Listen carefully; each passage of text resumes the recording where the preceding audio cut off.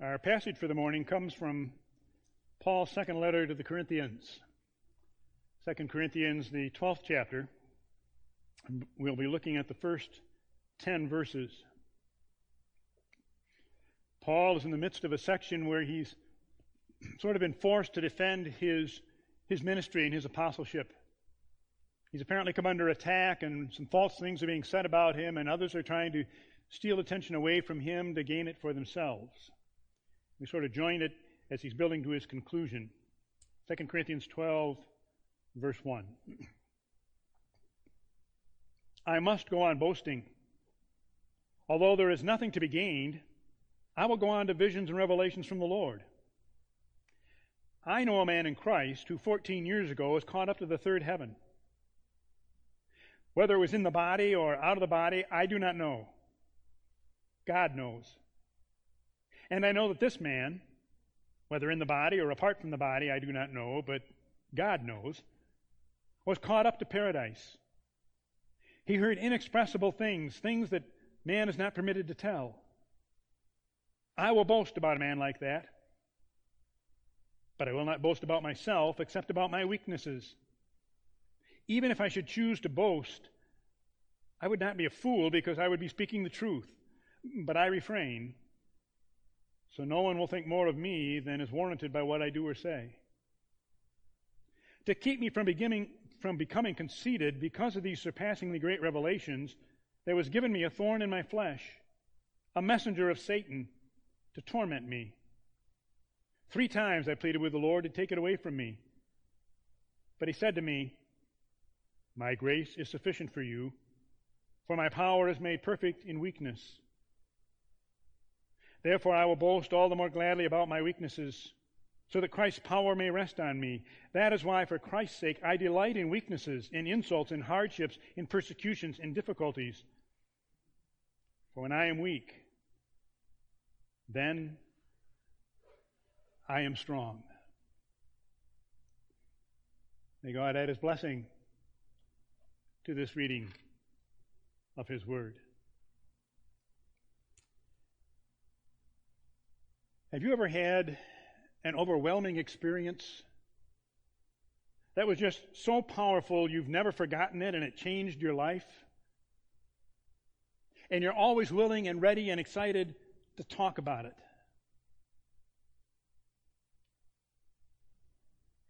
Years ago, when I was a senior at Western Seminary, nearing graduation, I had 2 calls to 2 very different churches, and I needed to make a decision as to which one I would go to and minister upon graduation. One was to a wonderful church here in Michigan, in the Grand Rapids area. I had worked there as a student for a year. It was a good church, and at the time it was one of the fastest growing churches in our denomination. And what made it even more appealing was that Barb and I are both from Michigan, and our families were in the area. The other call was to a church in northwest Iowa. Good church, strong traditional church with a great history in a rural area with which neither Barb nor I were familiar. Rural life was not our lifestyle. We didn't know anybody there except one person who I had met in college. The decision seemed like a no-brainer. We all knew what I was going to do. But for some reason I was having difficulty making the decision, but it finally came down to the night when I had to make the decision because I needed to let the 2 churches know the next day of my decision. Barb was a nurse and she was working the evening shift. She went to work. I soon put our infant son to bed and sat down in our recliner and began to write a letter to the church in Grand Rapids saying how happy I was to come. Except my hand couldn't write. There were no words. Frustrated, I leaned back in the recliner and began to pray, and I woke up a few minutes later. Tears streaming down my face, my hand writing a letter of acceptance to the church in Iowa. It was a powerful moment that still gives me goosebumps as I speak about it. It always served as a reminder to me that God would be with me in my calling as a pastor. I share all of that because I think it gives me a sense of identification with Paul. He had a life-changing, apostleship-affirming experience. He had entered his adult life as a zealous Jew, one of the top dogs in the Jewish tradition. He saw his life's mission as getting rid of Christians, even if it meant killing them. And then he met Jesus, and his life changed forever. And he became God's greatest missionary and church planter. He was saved by and lived in grace. We love grace, don't we? We talk about it. We sing about it all the time. Amazing grace, how sweet the sound. My chains are gone. I've been set free. Marvelous grace, wonderful grace. On and on we go. But are you aware that there's also such a thing called awful grace? It's a grace that comes to us only when we're going through tough times. A grace that is given to us only if we accept our tough times. And so it's not really a grace we want to have, because to have it means we're going to have some tough times. To explore what I mean, let's take a look at Paul's experience of awful grace. Back again to verse 2. I know a man in Christ who 14 years ago was caught up to the third heaven. He heard inexpressible things that man is not permitted to tell. Paul said he was taken up into the very presence of God himself. The experience was so overwhelming that he has trouble even putting it into words. He wasn't fully aware of what happened, but he knew very well it had happened. So certainly, if anyone had a reason to boast, it would be Paul. I mean, how many of us have made a trip like that? And yet, he didn't boast. Why not? Because, he says, God balanced the glory with a thorn. To keep me from being conceited because of these great revelations, there was given me a thorn in my flesh, a messenger of Satan to torment me. Paul's thorn was apparently more than just a little pricker. It was like a tent stake that had been pounded into the ground. We don't know what the thorn was. There's been a lot of speculation, but we don't know, and I don't think it really matters. I believe that that's part of God's desire. Rather than to fully define what the thorn was, so only those who had a similar thorn would listen to his words, God left it undefined. Paul did not say what it was. He left it unknown so we could all identify our own thorns and hear what God had to say through Paul. What matters is the purpose of the thorn. And knowing Paul's reaction to the thorn is critical for us. Far more important than knowing the substance of his thorn. God does not always send glorious blessings of joyful experiences. He sometimes wants us to experience the pain of the thorn.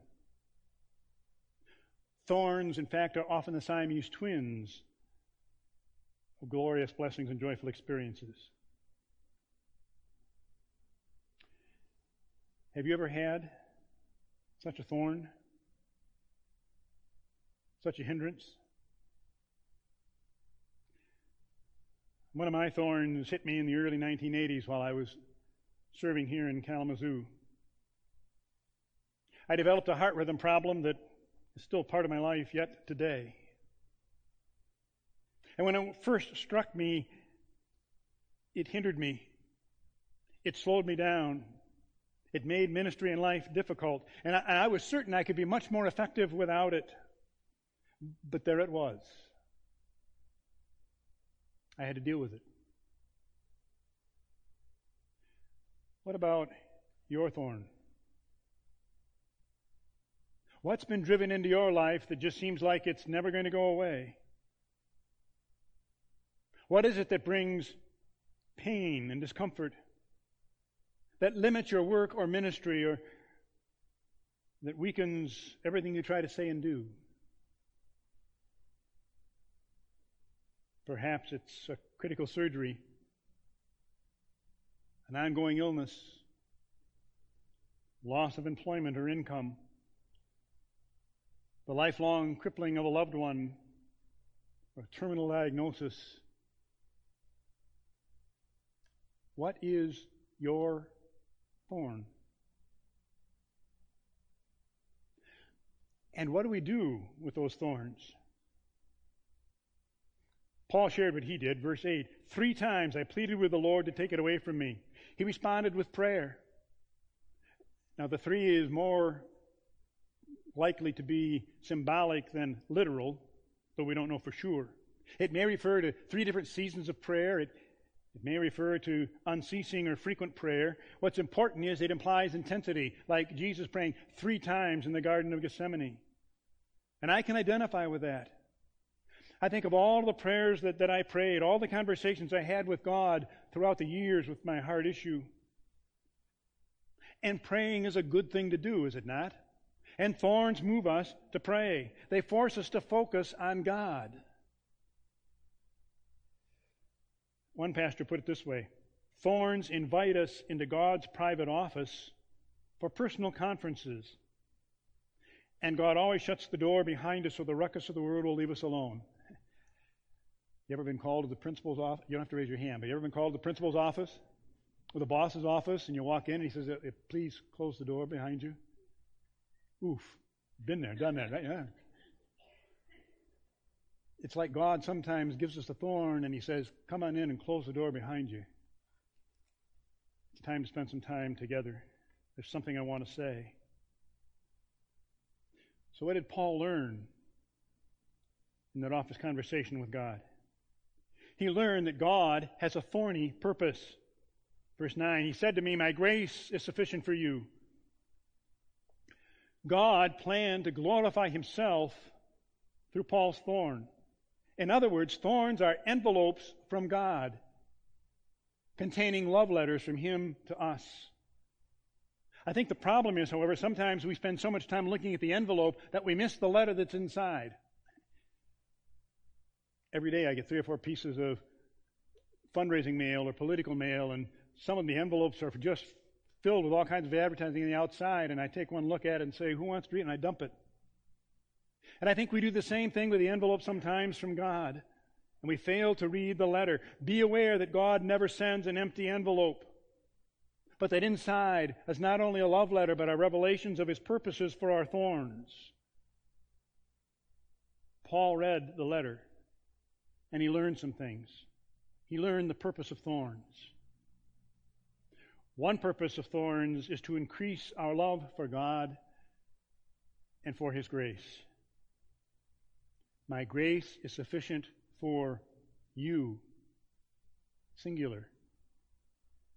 His grace for Paul is different than his grace for me, which is different than his grace for you. It's personal for you, for your thorn. I like how one poet penned it. If all my days were sunny, could I say, in his fair land he wipes all tears away? If I were never weary, could I keep close to my heart, he gives his loved ones sleep? Were no graves mine, might I not come to deem that life eternal is but a baseless dream? My winter and my tears and weariness, even my graves, may be his way to bless. I call them ills, yet that can surely be nothing but love that shows my Lord to me. Thorns increase our love for God and his grace. Second purpose of thorns is that they provide an opportunity for God to increase strength in our weakness. Paul put it this way. He said to me, my grace is sufficient for you, for my power is made perfect in weakness. For when I am weak, then I am strong. God's power shines through brightest in our weakness. Max Lucado, in his book, The Grip of Grace, is discussing Jacob's limp. Remember, Jacob wrestled with God, and God did something to his hip, and so he walked with a limp. Lucado says, God would rather have us limp in humility than to strut in pride. I'm convinced that God's not now answers to my prayers for my heart were frustrating, but I'm amazed. I am amazed at what He's done through my weakness. And because it was through my weakness, He has gotten the glory and not me. I believe God knew that without the thorn, I would have been tempted to grab much more glory for myself and less for Him. But from His awful grace, I've learned. I've learned patience. I should say I'm still learning patience. I've learned compassion. I've learned perseverance. And I've increased my understanding of the side effects of heart difficulties and heart medications, which has led to all kinds of ministry. I love how Dr. Robert Smith put it in one of his sermons. God often gives us these stakes and spears in our flesh, hindrances so that they might turn into helps, intrusions so they might become invitations, obstacles so they can be transformed into opportunities, and problems can be recycled into possibilities. If we want to go into the throne room, we must first go into the thorn room, for that's where Jesus went. There He is in the Garden of Gethsemane. He prayed 3 times, Father, if it's possible, let this cup pass from me. And God's no was louder than His yes. Paul complained of a thorn, but his Lord wore a crown of thorns. Someone has put it aptly this way. Outward circumstances pull us down, but inward grace rockets us skyward. Thorns provide an opportunity for God to increase strength in our weakness. In fact, in Revelation 13, Jesus makes an interesting statement. As many as I love, I rebuke and chasten. Revelation 3:19. It was that verse that inspired Joseph Carl to write, God takes the most eminent and choicest of His servants for the choicest and most eminent afflictions. They who have received most grace from God are able to bear most afflictions from God. Affliction does not hit the saint by chance, but by direction. God does not draw His bow at a venture. Every one of His arrows goes upon a special errand and touches no breast but his against whom it is sent. It is not only the grace, but the glory of a believer when we can stand and take affliction quietly. Indeed, thorns give an opportunity to increase strength in our weakness. There's a third purpose of thorns. They increase the magnitude of our witness. They give us greater witness than we could ever have had without it. Continuing in verse 9, therefore I will boast all the more gladly about my weaknesses so that Christ's power may rest on me. When I served at Hope Church in South Haven, we had a Wednesday evening program called God's Kids, and one of the directors we had would, on occasion on Wednesday nights, invite in a particular artist. Each of the children would then be asked to draw whatever squiggly lines they wanted to on a piece of paper. The artist would then go to each piece of paper and use those squiggly lines to draw a beautiful picture.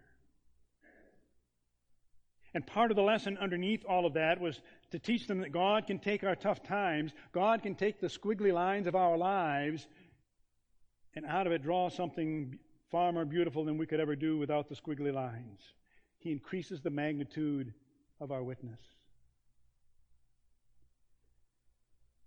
During World War II, a farmer in England sent a very small contribution to his church.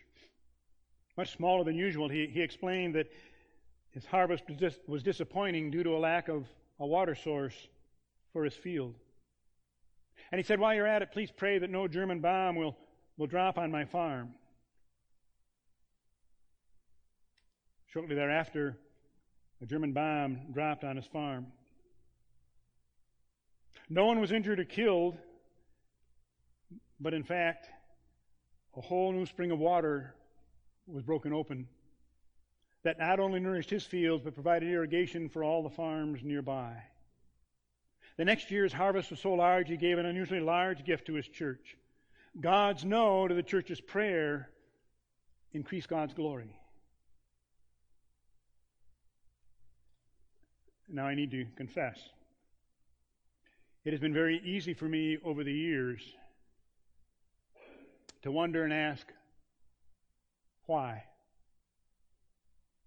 Or to think about myself in relationship to someone else and say to God, why not? And yet, I've been a slow learner. I've learned so slowly. But I'm beginning to understand that in the words of Roger Barrier, there's a time to stop window shopping and comparing our situations with others. In fact, he puts it this way: stop window shopping for somebody else's life and live with what you have. The real test is not what you could do with somebody else's life or circumstances or health. The real test is what you do with what you've got. And in Jesus Christ, we have a lot. How are you using your thorns? Is Jesus shining even more brightly? Jesus can shine more brightly through our thorns. He can increase the magnitude of our witness. And fourthly, we discover thorns can increase our Christ-likeness. Thorns can transform us. Verse 10, that is why for Christ's sake I delight in weaknesses, in insults, in hardships, in persecutions, in difficulties. Before the advance of digital photography, pictures had to be developed in a dark room. And the photographer would take and drop those pictures in acid, but rather than the acid burning it away, the acid was able to take and enhance the picture and make it become that which it appeared before the lens of the camera. So the thorns in our lives enhance and fully develop us. The thorns are like the acid that fully form us to be what God saw when He first created us. That's why Paul could write to the church at Rome, we know that in all things God works for the good of those who love Him, who have been called according to His purpose. For those God foreknew, He also predestined to be conformed to the likeness of His Son. Elsewhere he wrote, we're being transformed from one degree of glory to another. Because Paul's thorn was transformed, he became a witness. Because Jesus' crown of thorns was transformed to an eternal crown, we can be transformed through our thorns and become more like Him. So here's the bottom line for each of us. How will we handle the thorns in our lives? We really have only two choices. One is you can abandon faith in God. And He knows I've seen so many people do that. Eventually they become miserable. They live with unending grief, bitterness, often end up on painkillers, legal and illegal. They grow into eternal pessimists who can never, ever share anyone else's joys, let alone no joy themselves. But it's a choice. Or you can cling to Jesus. Beautiful songs we sang in many ways to set up this thought. You can cling to Jesus. And instead of wondering, why did this happen to me? Perhaps we need to wonder, what did I do to deserve this honor? Rather than think, what a burden for me to bear, maybe we need to think, what an opportunity for me to magnify Jesus.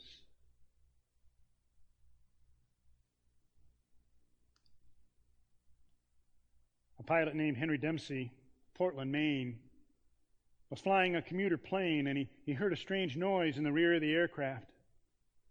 So he told the co-pilot to take over, and Henry walked towards the back of the plane, and he happened to be leaning against the door of the plane, and he hit some turbulence, and the door suddenly flew open, and he fell out of the door, and fortunately he was able to grab the last rung on the stairway of the stairs that would lead into the plane, and there he was hanging upside down, 190 miles an hour, 4,000 feet in the air, wind almost blowing the skin off his face. Somehow, he managed to keep holding on. The plane made an emergency landing, and Dempsey's face was simply 1 foot above the concrete of the runway. An airline spokesperson said his hands were so firmly gripped on the rungs of the ladder, they literally had to be pried off the rungs. That's a mighty firm grip. Next morning, Dempsey woke up and he said, "I was thrilled to see the sunshine." Are you willing to so cling to Jesus and His awful grace in your life? Those who do will land safely and love the sunlight. Someone put it this way: the most deeply taught Christians are generally those who've been brought into the searching fires of deep soul anguish. Here's the point. If you have been praying to know more of Christ, do not be surprised if He takes you aside into a desert place or leads you into a furnace of pain. So I ask you, do you really want to know more of Christ? Beware of where He may lead you. And He'll do it because thorns increase our love for God and His grace, increase strength in our weakness, increase the magnitude of our witness, and increase our Christ-likeness. We've already sung, "I Surrender All." Let's make this morning an opportunity to come to Jesus. Let's follow the invitation given through the prophet Isaiah, the 40th chapter. He gives power to the weak, strength to the powerless. Even youths will become weak and tired, and young men will fall in exhaustion. But those who trust in the Lord, those who cling to Him, will find new strength. They will soar high on wings like eagles. They will run and not grow weary. They will walk and not faint. In our rest, in our clinging, and in our waiting, we discover God's amazing and sometimes awful grace. Let's rest now in Jesus. Let's pray. Lord God, it is so easy for us to become discouraged, to give in to our fears.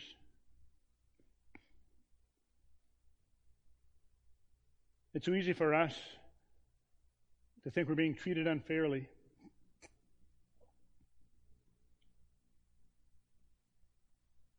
Lord God, we pray that we might come to know You more. And Lord, if that means the thorns will be sharp and persistent, help us to say, so be it. May Your grace transform us, strengthen us, that we might be like You. Thank You for wearing Your thorns on Your head. Thank You for carrying the cross upon which we should have died.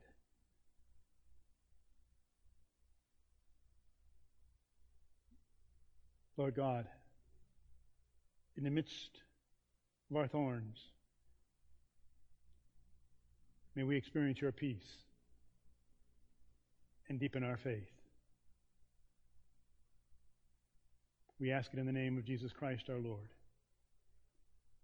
Amen.